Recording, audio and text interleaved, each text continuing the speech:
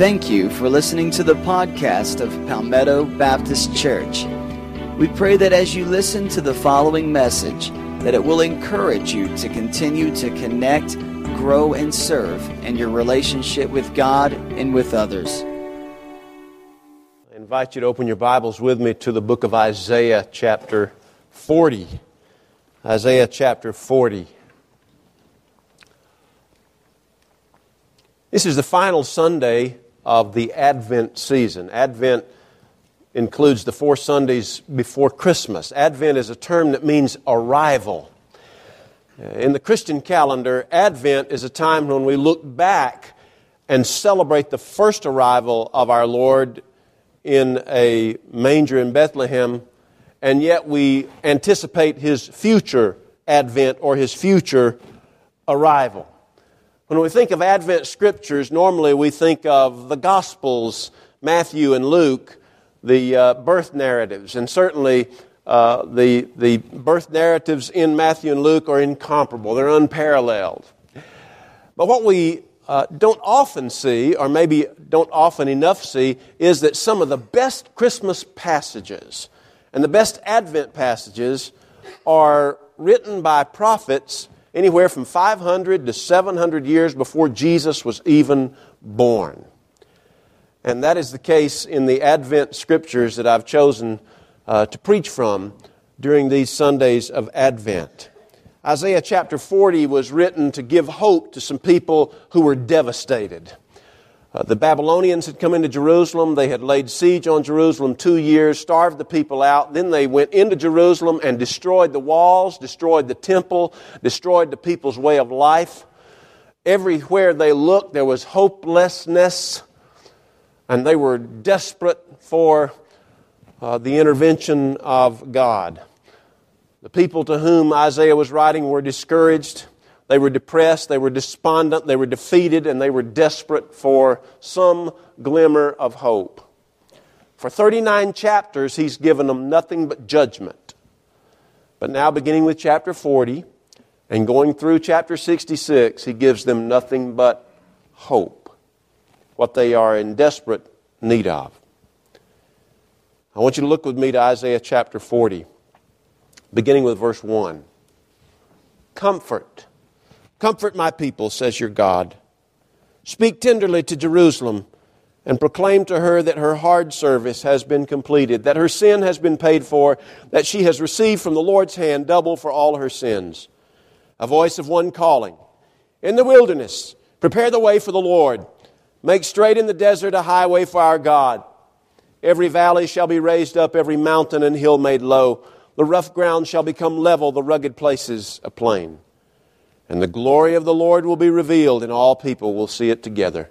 For the mouth of the Lord has spoken. A voice says, cry out. And I said, what shall I cry? All people are like grass, and all their faithfulness is like the flowers of the field. The grass withers and the flowers fall, because the breath of the Lord blows on them. Surely the people are grass. The grass withers and the flowers fall, but the word of our Lord endures forever. You who bring good news to Zion, go up on a high mountain. You who bring good news to Jerusalem, lift up your voice with a shout. Lift it up. Do not be afraid. Say to the towns of Judah, here is your God. See, the sovereign Lord comes with power, and He rules with a mighty arm. See, His reward is with Him, and His recompense accompanies Him. He tends His flock like a shepherd. He gathers the lambs in His arms and carries them close to His heart. He gently leads those that have young. Let's pray.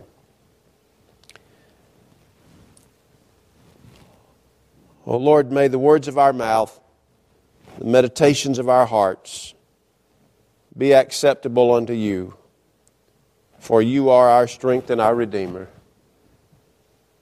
Lord, I realize that we've just read Your Word, and nothing that I will say will come close to what I just read, because what I read is Your Word. But I pray that these words of an ancient prophet 2,600 years ago will speak to our hearts in a modern, relevant way, because they are relevant for us. They are good for us. because like Isaiah, we long for the coming of our Lord. And so speak to us, we pray, through these words. In Jesus' name, amen. You cannot read the book of Isaiah without sensing how much Isaiah longed for the intervention of God in his world. In fact, more than any other prophet, Isaiah foresaw the coming of the Messiah. Many of the prophets saw the coming of the Messiah. Malachi foresaw the coming, and he said there'd be a messenger who would go before the coming of the Lord. Micah foresaw the coming of the Lord, and he said that Messiah would be born in the small town of Bethlehem. But nobody foresaw with the clarity and with the frequency that the prophet Isaiah foresaw the coming of the Lord. It seems at every turn Isaiah is looking into the future, and he is longing desperately for God to intervene, for the Messiah to come. And God inspired him in such a way that he spoke clearly, almost as if he were there when the Lord was born and lived. In Isaiah chapter 7:14, Isaiah predicted the coming of the birth of the Lord. He says, "Therefore the Lord himself will give you a sign. The virgin will conceive and give birth to a son, and you will call him Emmanuel." Emmanuel is a word that means God with us. Isaiah in Isaiah chapter 9 predicted the birth of a son who would be called God, who would lead a kingdom that would never end. He says in Isaiah 9 verse 6, "For unto us a child is born, unto us a son is given. The government will be on his shoulders, and he will be called Wonderful Counselor, Mighty God, Everlasting Father, Prince of Peace, and of the greatness of his government and peace there will be no end." Isaiah predicted in Isaiah chapter 35 that when the Lord comes, he would perform miracles. Isaiah chapter 35, beginning with verse 4, he says, "To those with fearful hearts, I say, be strong and do not fear. Your God will come. He will come with a vengeance. With divine retribution, He will come to save you. Then will the eyes of the blind be open and the ears of the deaf unstopped. Then will the lame leap like a deer and the mute tongue shout for joy. Water will gush forth in the wilderness and streams in the desert." In Isaiah chapter 40, Isaiah predicted that the Messiah, when He would come, would be preceded by a messenger who you and I know to be John the Baptizer. In chapter 40, verse 3, Isaiah said, "There's the voice of one calling in the wilderness, prepare the way of the Lord, make straight in the desert a highway for our God." In Isaiah chapter 50, beginning with verse 6, Isaiah predicted that the Messiah would be beaten and spat upon. He says this in chapter 50, verse 6. He says, "I offered my back to those who beat me, and my cheeks to those who pulled out my beard. I did not hide my face from mocking and spitting." Perhaps there is no more clear passage of Scripture concerning the death and substitutionary atonement of Jesus than what is found in Isaiah 53. If we didn't know any better, reading Isaiah 53, you'd swear that he was standing on Golgotha's hill, looking at the cross, witnessing firsthand. And yet he's writing in chapter 53 some 500 to 600 years before Christ was even born or even died. In Isaiah 53, he predicted that the Messiah would be rejected, and He was. In Isaiah 53, Isaiah predicted that the Messiah would die for our sins, and He did. In Isaiah 53, he predicted that the Messiah would be silent before His accusers, and Jesus was.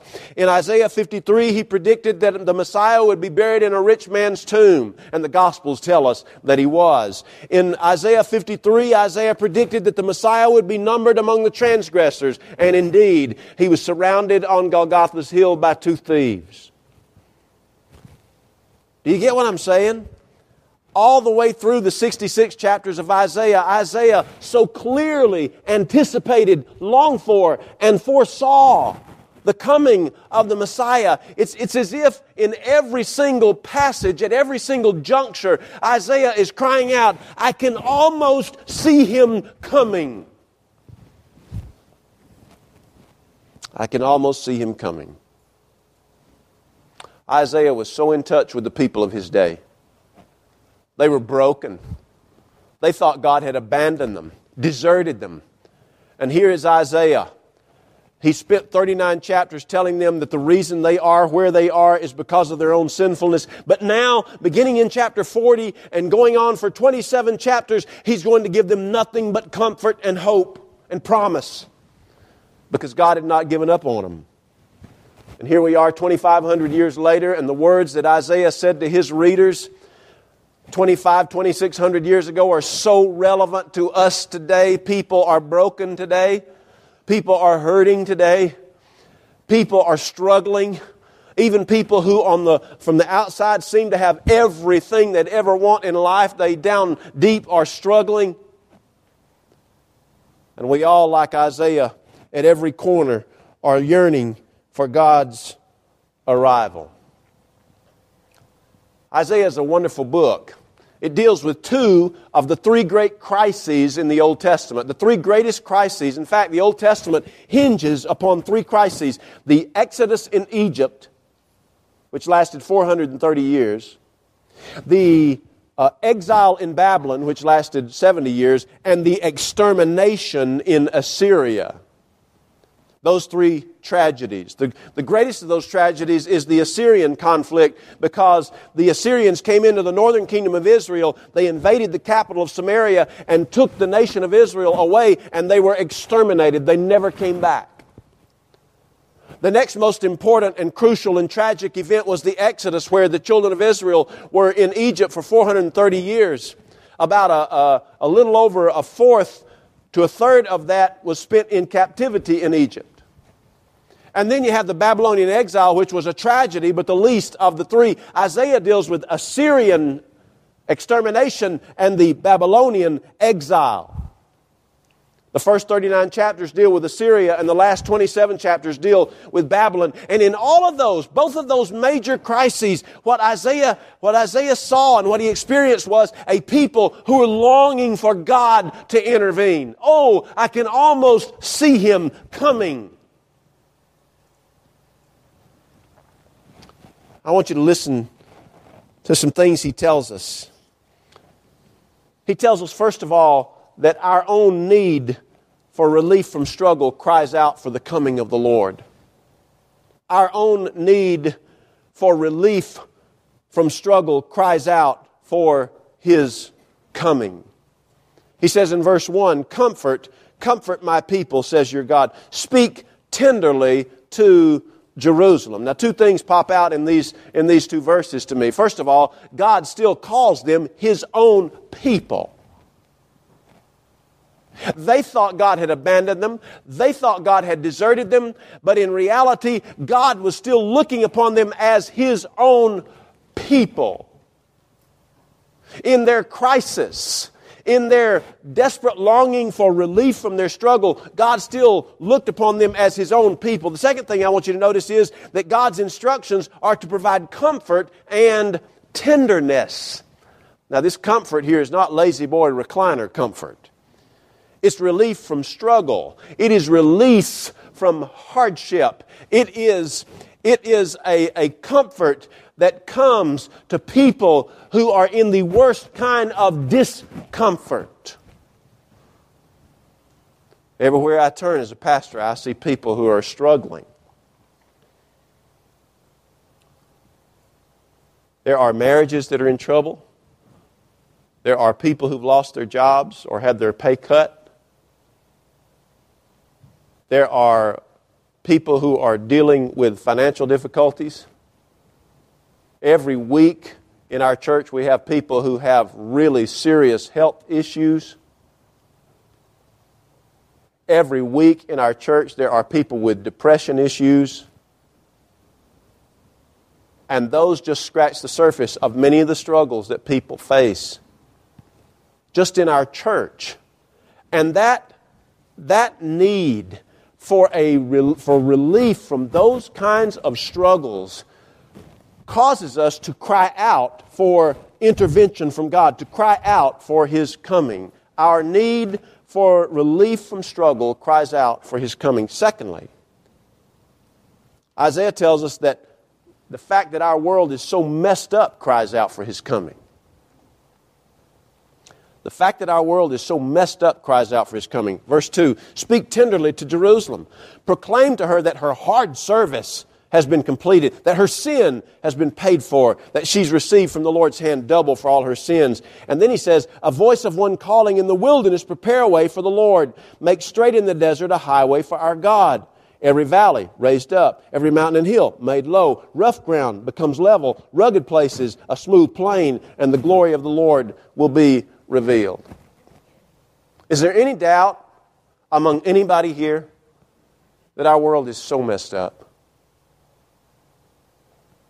I mean, if you read the news every day, if you watch the news every day, somebody's being killed, somebody's being raped, some child's being abused, some scandal is going on, some war is raging. Leaders make decisions that cause us to step back in shock and ask the question, what on earth are they thinking? Our world is so messed up. And it's not only messed up morally, but our world is messed up meteorologically. This morning, I was watching some of the pictures from the Philippines, the great floods that they were having down there. 650 people dead so far, hundreds more missing. And the devastation was incredible. I couldn't help but think about Doris and Hugo as I looked at those photographs. And I thought, our world is so messed up. And deep down in the very depths of our souls, the fact that our world is so messed up causes us to cry out for God's intervention, for His coming, for His arrival, for His advent. Our world is riddled with sin, and our world is riddled with tragedy. Our world is one of low valleys and steep climbs and rough ground and rugged plains. And all of those descriptive analogies sound good if you're looking at pictures in a National Geographic magazine of the majesty of creation. But when you take those same analogies and use them to apply to what's going on in our lives, then we don't like deep valleys. And we struggle with steep climbs. And we have a hard time navigating rough ground. And we dislike having to go through rugged plains. They describe the hardships of life. They point out that something's wrong in this world. You know what the writer of Ecclesiastes says? The writer of Ecclesiastes says that God has placed eternity in our hearts. You know what that means? It means that in the heart of every single person, no matter who you are, no matter where you've come from, in the deepest part of everybody's heart, there is a desire for eternity. There is a longing for something more. There is a longing for what is wrong to be set right. That there is a longing for this world, which is so messed up, to be straightened up. And the fact that our world is so messed up causes us to cry out for His coming. Number 3, that human life is so brief and fragile cries out for the coming of the Lord. Isaiah says in verse 6, all people are like grass, their faithfulness is like flowers of the field. Verse 7, the grass withers and the flowers fall. The grass withers and the flowers fall, but the word of our God endures forever. Psalm 90, verse 4, 1,000 years in your sight, O God, are like a day that has just gone by, or like a watch in the night. A watch was 3 hours long. Yet you sweep people away in the sleep of death. They're like the new grass of the morning. In the morning it springs up new, but by evening it is dry and withered.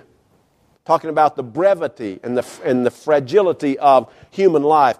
The book of James, chapter 4, verse 14 in the New Testament, James says, why, you do not even know what will happen tomorrow. What is your life? You are but a mist, a vapor that appears for a little while and then vanishes. Life is so short. I have the, I guess I should say, misfortune of speaking at about 25 funerals a year. And there are some things when we go out to the cemetery after a funeral for the graveside, there's some things that for some reason I always take note of. And one of the things is I look at the age of a marker, but I also look at the length of a burial site. And I've noticed some things. They range anywhere from about 7.5 feet long to 5 feet long to 2 feet long. Life is so fragile. It can be lost just like that. James is right. Life is like a vapor.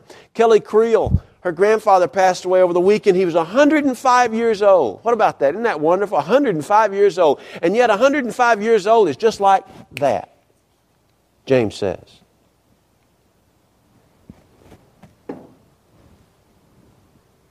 And the fact that our lives are so brief and so fragile causes us to long for the Lord's coming. Paul spoke about this in 2 Corinthians chapter 5.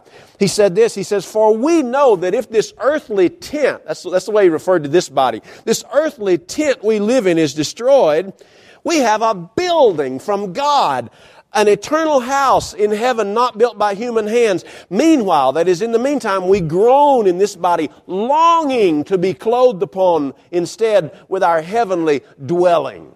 The fact that our lives, our bodies are so fragile and our life is so brief prompts us to long for the coming of our Lord. And then finally, Isaiah tells us that our limited ability to control life cries out for His coming. Verse 9, "You who bring good news to Zion, go up on a high mountain. You who bring good news to Jerusalem, lift up your voice with a shout." Lift it up. Don't be afraid. Say to the towns of Judah, "Here is your God. See, the sovereign Lord comes with power." Sovereign Lord is a title for God that means God is in control. That's what sovereign means. A God who has a plan. A God who's in control of what is going on. I'm not saying we don't have free will. We do have free will. But God is the one who ultimately is in control of the things that go on in life. And we're not. Let me ask you this. Don't raise your hand. But I just want you to think about this. Have you lately experienced a situation over which you've come to the conclusion you have absolutely no control?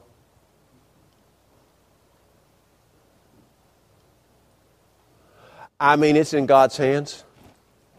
You can go see every doctor, and you should. You can take every pill that they prescribe, and perhaps we should.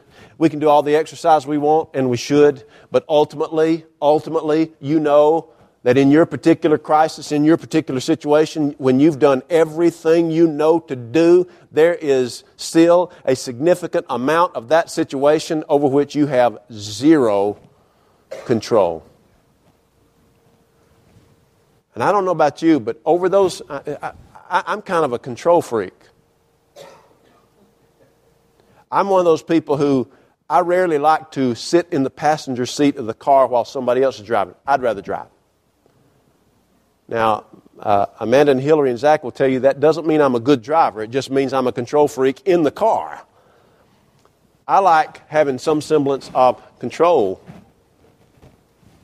And so when I'm faced with the many things in my life over which I have zero control, it makes me really long for a God to intervene who does have control, who is in charge. The fact that I don't have control makes me long for the intervention of God. In 1943, Dietrich Bonhoeffer, the great Christian, German Christian who was imprisoned because of his opposition to Hitler. He was in prison, and he wrote to a friend while he was in prison. He said this, quote, "Life in a prison cell reminds me of a great deal of Advent. One waits and hopes and potters about, but in the end what we do is of little consequence, for the door is shut and can only be opened from the outside."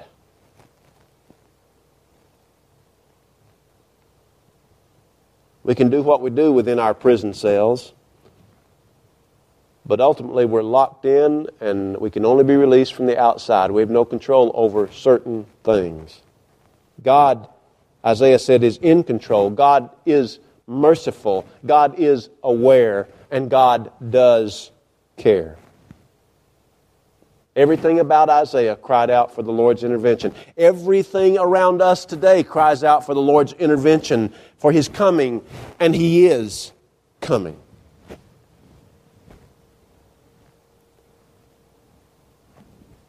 The Bible ends with these words in the last chapter of the Bible, Revelation chapter 22. These words are both terrifying and joyful. Here's what he says: let the evildoer still do evil. Let the filthy still be filthy. Let the righteous still do right. Let the holy still be holy. For get this, I am coming soon. Let everyone who is thirsty come. Let anyone who wishes to take of the water of life as a gift freely come. The Lord's coming. And everything about us that is crisis-related longs for His intervention. Let's pray.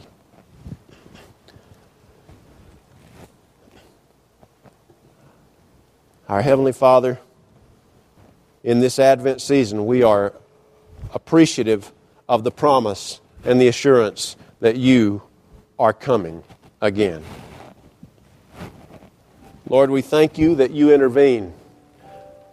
And Lord, in some real ways, we don't even have to wait until Your second coming for Your intervention, because You intervene on a daily basis for us. You come to us through Your Spirit. You come to us through the touching hand of a good friend. You come to us in so many ways, in ways that we often do not even realize. You are the God who arrives.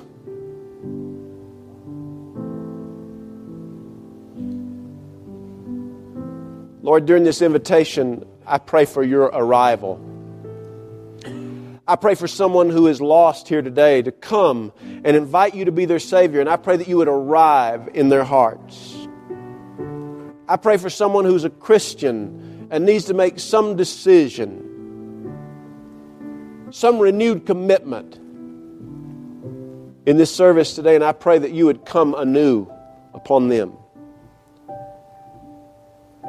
Lord, move in this invitation. Arrive again, O Lord. Let us join the chorus with Isaiah in saying, "Oh, I can almost see Him coming." We pray in Jesus' name.